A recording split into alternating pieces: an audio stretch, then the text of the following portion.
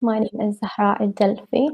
Joining me now to discuss the topic of books is respected Sayyid Bilal Rizvi and Brother Aoun Abdi. Sayyid Bilal has been lecturing internationally for many years on a number of topics, including Islamic belief and theology. Brother Aoun is the founder and editor-in-chief of Book Talk Today and has created a community of over 100,000 readers with his one-minute book review brand. Assalamu alaikum to you both. Wa alaykum assalam wa rahmatullah. I'd like to start this panel with a question to the both of you. What inspired you to start reading? Sayyid Bilal, would you like to answer first? Absolutely. Bismillah ar-Rahman ar-Rahim. Alhamdulillah alladhi allama bil qalam. Allama al-insana ma lam ya'lam. Wa sallallahu ala habibihi wa nabiyyihi Muhammadin. Afdala man ullima wa allam. Wa ala alihi al-muta'addibina bi akhlaqihi wa sallam. Assalamu alaikum to the both of you first and foremost, and I wish everyone congratulations on the auspicious occasion of the birth of the one who was Babu Madinatul Ilm, the door to the city of knowledge. As for the question of what inspired me to begin reading, I've always believed that for a student of knowledge, a person needs to have a deep sense of curiosity. And they need to maintain this curiosity throughout their life. Because to know about the world around you is within our nature. But as we grow older, there's something that happens. When you look at children, right, you find that children are extremely inquisitive. They don't take anything at face value. They'll ask even questions that seem mundane to us, that why is the sky blue? Why is the grass green? How do you do that? But somewhere along our development, our questions, they change from questions of why and how to questions of what.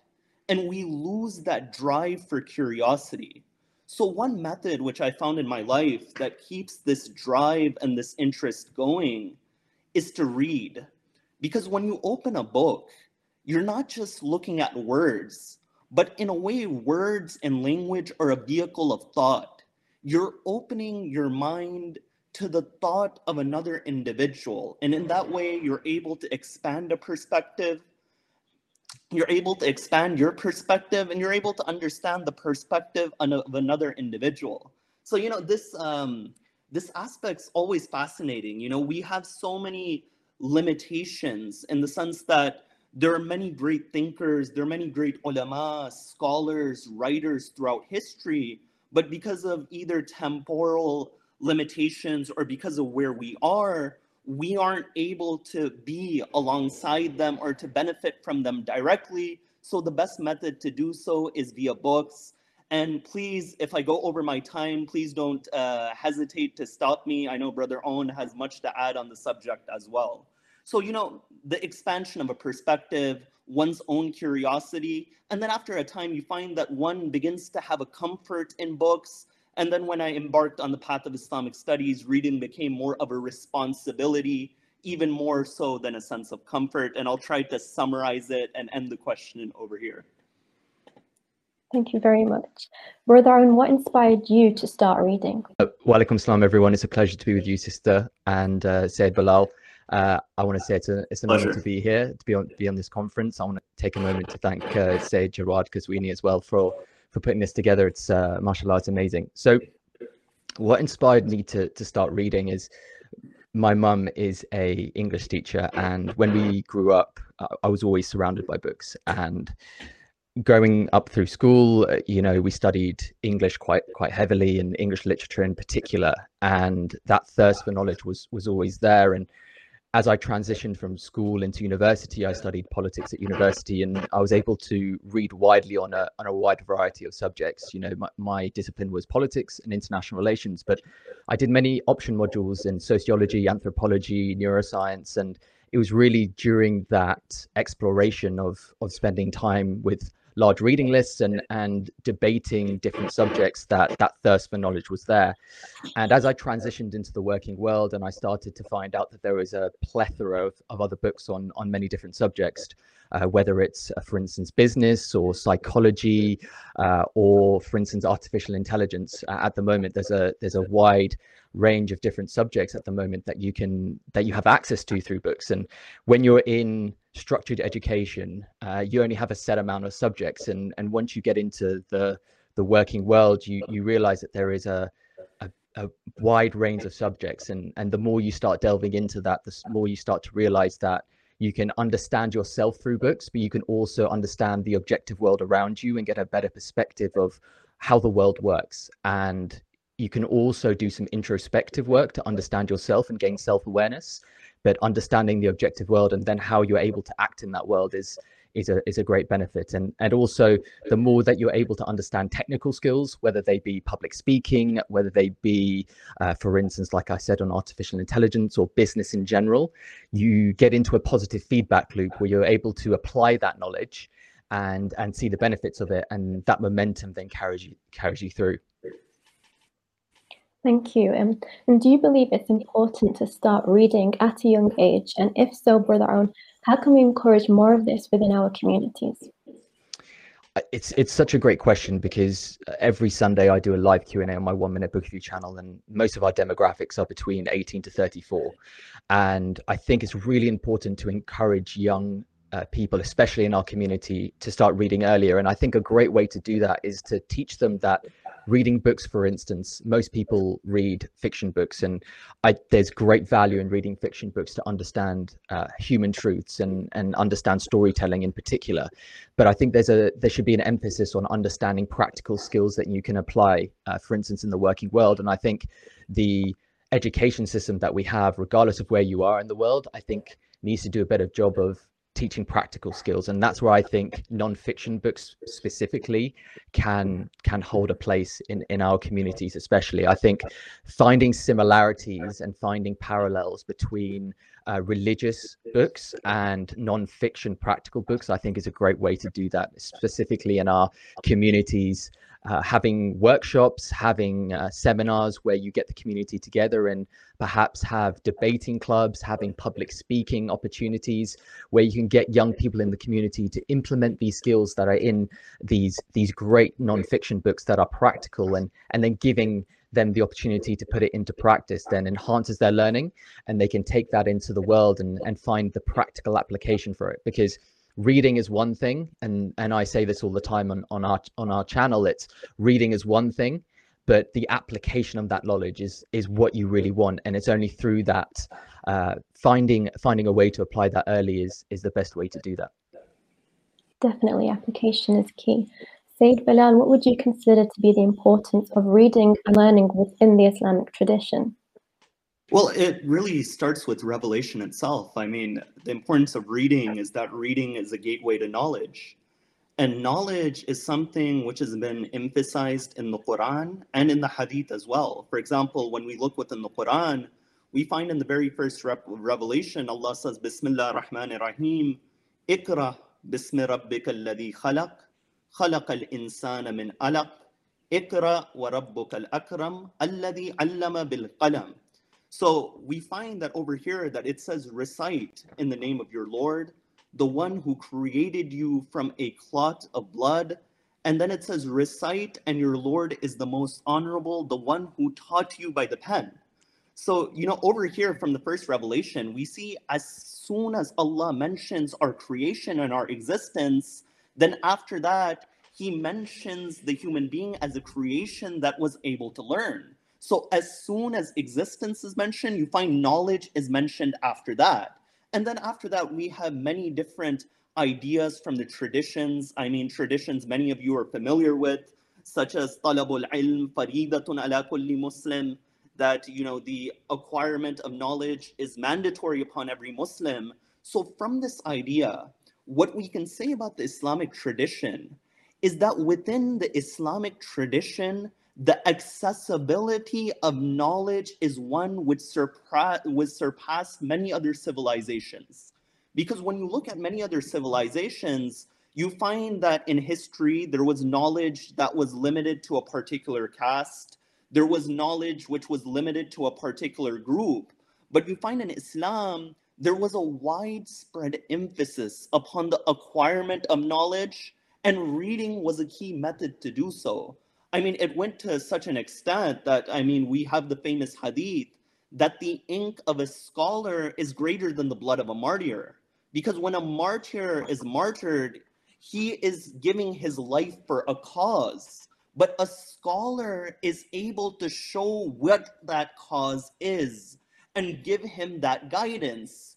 So when you look at this tradition, what's interesting is that it mentions the ink of a scholar. That although guidance can come in any form of communication, the fact that it uses the word ink, it goes to show that that knowledge which even remains after the passing of that individual carries this great blessing and this great status. Because the beauty of writing a book is this, is that as long as my book is there, and as long as people are benefiting from that book, you find that in a way that author, through that knowledge which they are disseminating, remains alive. And in the Islamic tradition, we had many great scholars, both male and female, who wrote important works.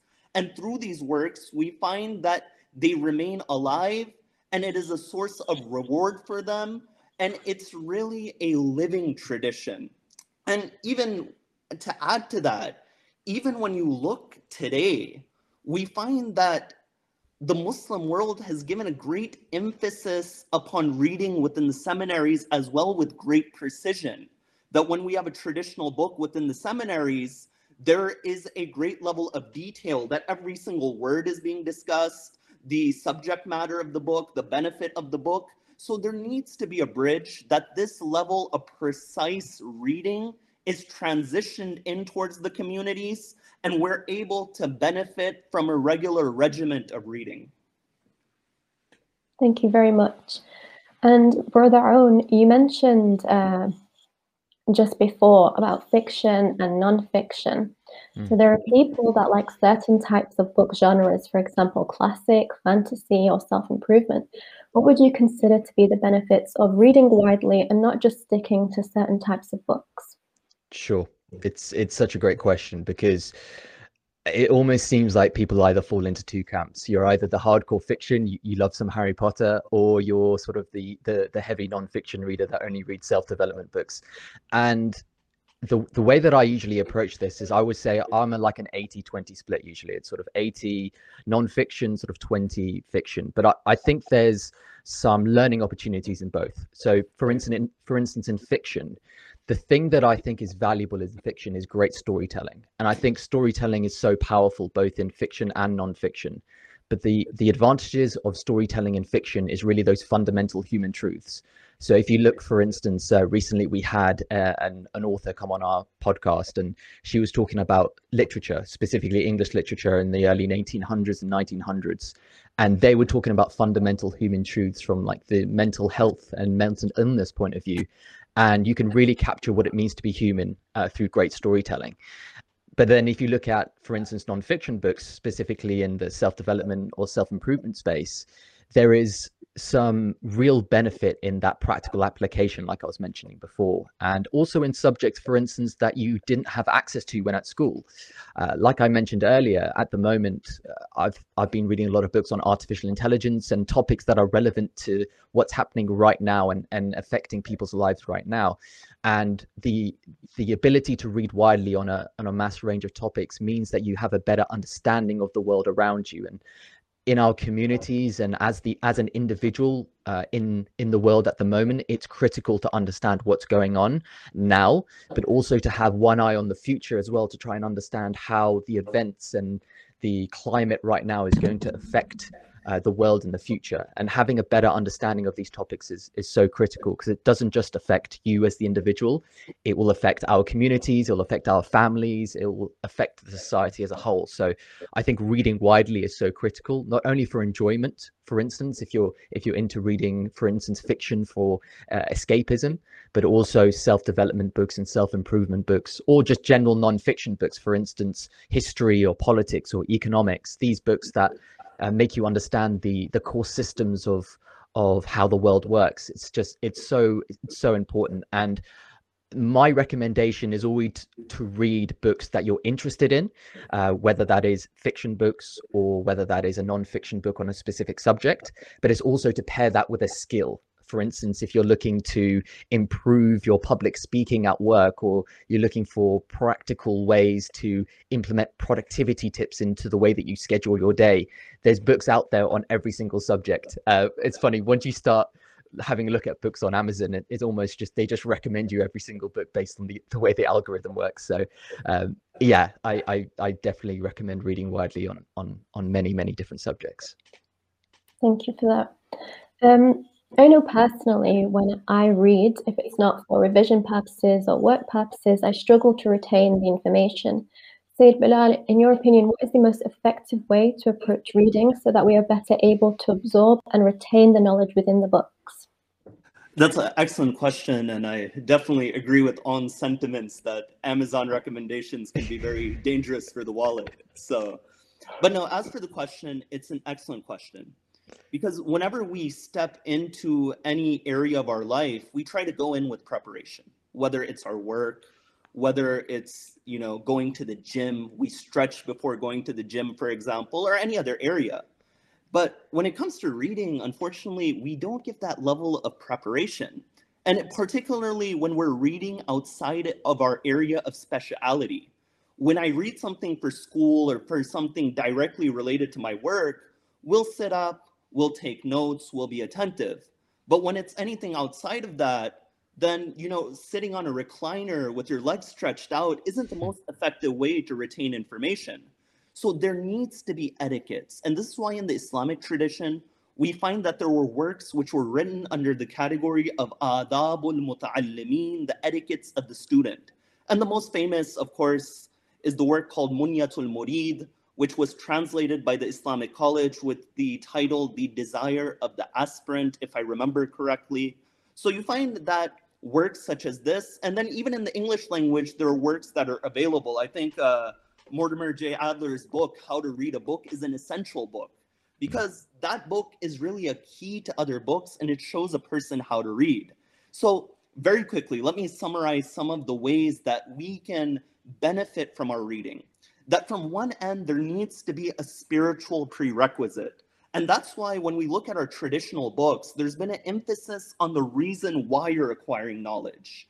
Are you acquiring knowledge for your own benefit? Are you sincere in the acquirement of this knowledge? Are you acquiring this knowledge just to show off to others? And then we have traditions which condemn this type of knowledge. Some of them are harsh as saying that فَلْيَتَبَوَّ مَقْعَدَهُ مِنَ النَّارِ, that this person is setting up his hereafter within the fire. So we find that the sincerity of one's pursuit has an impact upon the benefit they derive from that knowledge. Because when you look at some of these works, they'll say that people are divided into 3 categories.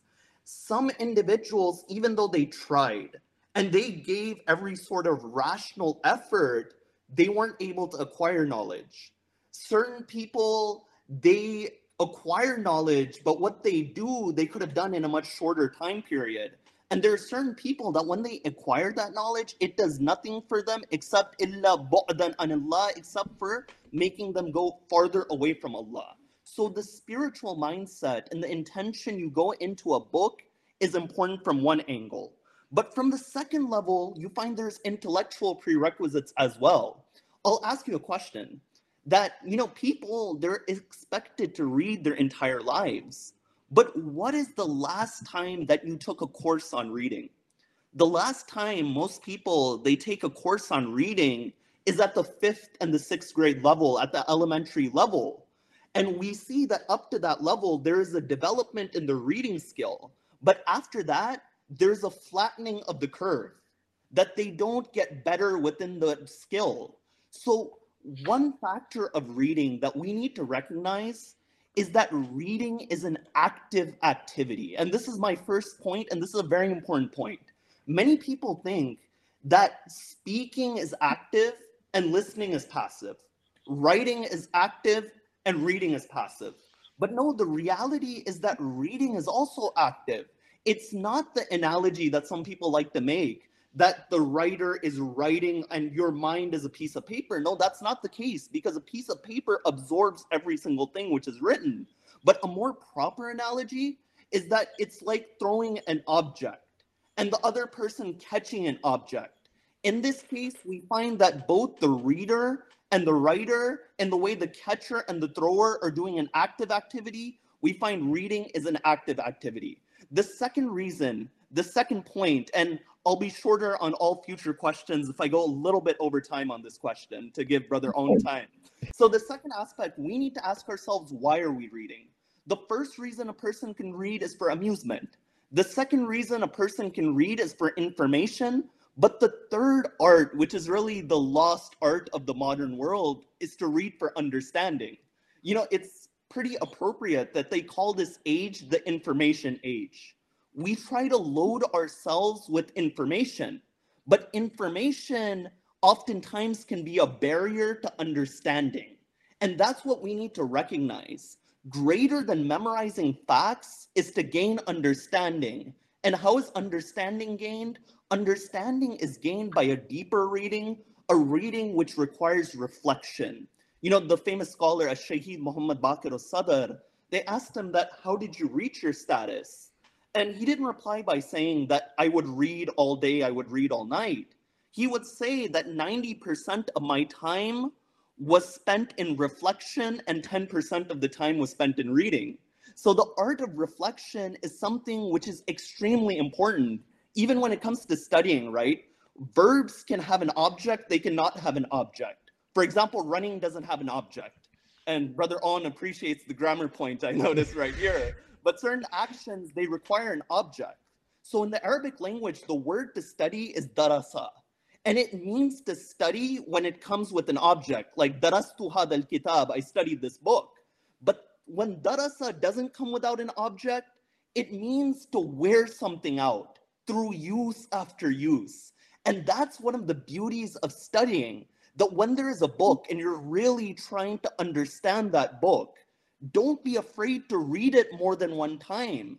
Don't be afraid to go back. And really, and this is the final point I'll make, is there are 4 levels of reading. Number 1 is elementary reading. That is just to understand what the author is saying and answers the question of what.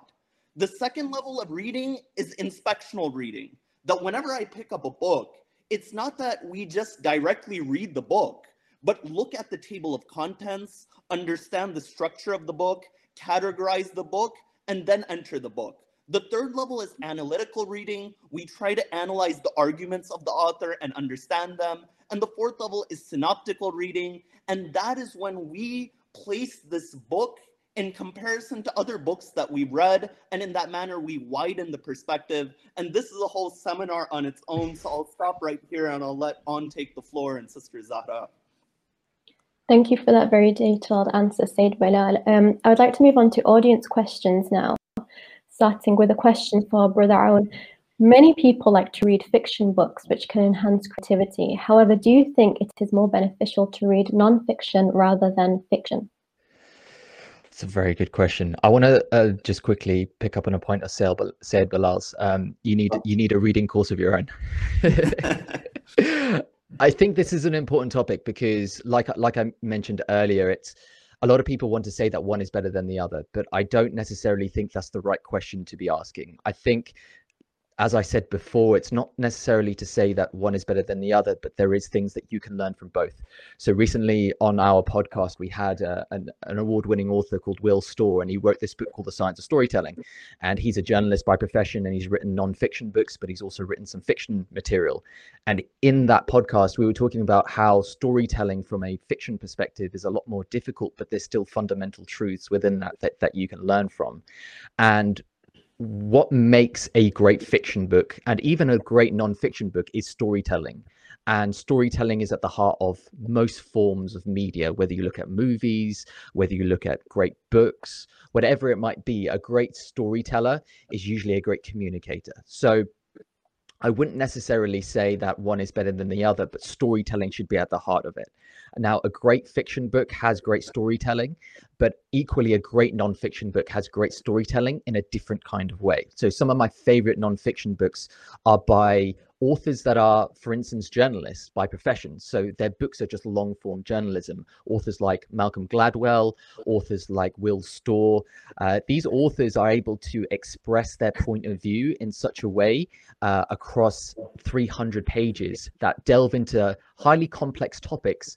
For instance, in Outliers by Malcolm Gladwell, he goes deep into people who are exceptional within their field, whether they be sports stars or politicians, whatever that might be, to try and analyze information. And they delve into deep centers of science, but they're able to explain it in such a simplistic way. So there's definitely things that can be learned from both, and I definitely don't think that one is better than the other. I think to follow on from Said Bilal's point, it's really, why are you reading it? And it's such an important point that I try and emphasize with my audience is you need to have a question in mind before you approach any book, because one of the questions that I get a lot is, how do I keep up my motivation and how do I keep up my focus when reading? And oftentimes it's just because they haven't quite understood why they're approaching reading it. They've just opened the book because their friends told them to read it, or perhaps, you know, they've seen it on a reading list, or they just picked it up from the shelf. But if you don't have a specific reason or ask yourself a question before approaching that book, it's very difficult to get as much out of it as you can. So that's really, I think, the main thing that you need to go in before you start any book, is asking yourself the purpose behind it. Thank you very much. And very quickly, Said Bilal, this question says, we have an abundance of Islamic literature in the Islamic world. How do you see Islamic writing evolving over the next few centuries, and what can we do to ensure that it is as engaging and informative as that left behind by our great scholars? That's a very loaded question, and there's a lot of intricacy in that. But I'll give you a general principle. Because to answer that question, that what is the future of Islamic writing, there's so many different disciplines within Islamic thought. For example, one who is an intellectual historian of Islam, there's many topics which are here today, for example, in manuscript study, that weren't there before. And because of that, there's discussions about the future methodology of historical research. And similarly, in Islamic legal theory, there's different discussions. But I'll give you a general principle. A general principle, and there's a proverb in Arabic which says, Al-haja ummul ikhtira, that necessity is the mother of invention. That whenever there has been an issue, we've seen that the tradition and the way of our the traditional Muslim scholars is that they adapted to the challenges of their time period. For example, we see somebody like Shahid Baqir al-Sadr writing a refutation on Marxism, because according to his time period, that was an issue which was a common issue. We see, for example, that with the rise of scientism and the view that, you know, the only verifiable truth is empirical reality, we find that ulama, they began to write about works called Nadariyatul Ma'rifa in epistemology, that what is true knowledge and how do we acquire true knowledge. So in the way that scholars of the past have adapted to the issues of their time period, in the same way, I see that future scholars will continue to adapt to the issues that their time period faces as well. And that'll be the short version of the answer. Thank you very much. And just before this panel unfortunately comes to an end, could you please provide the audience with information on where to find you? So as for me, I mean, I'm on Twitter, I'm in Instagram recently, just Sayyid Bilal Rizvi, and it's Sayyid S-A-Y. I know each of us has our own variation of the spelling. Yes, you can find me mostly everywhere. So you can Instagram 1 Minute Book Review, Instagram Book Talk Today, Instagram on Abdi on multiple platforms, YouTube, Instagram, Facebook, wherever. Just type in my name. Loads of things, or different things will come up. Thank you both for sharing your knowledge with us today. Thank you, dear audience, and ma'as salama.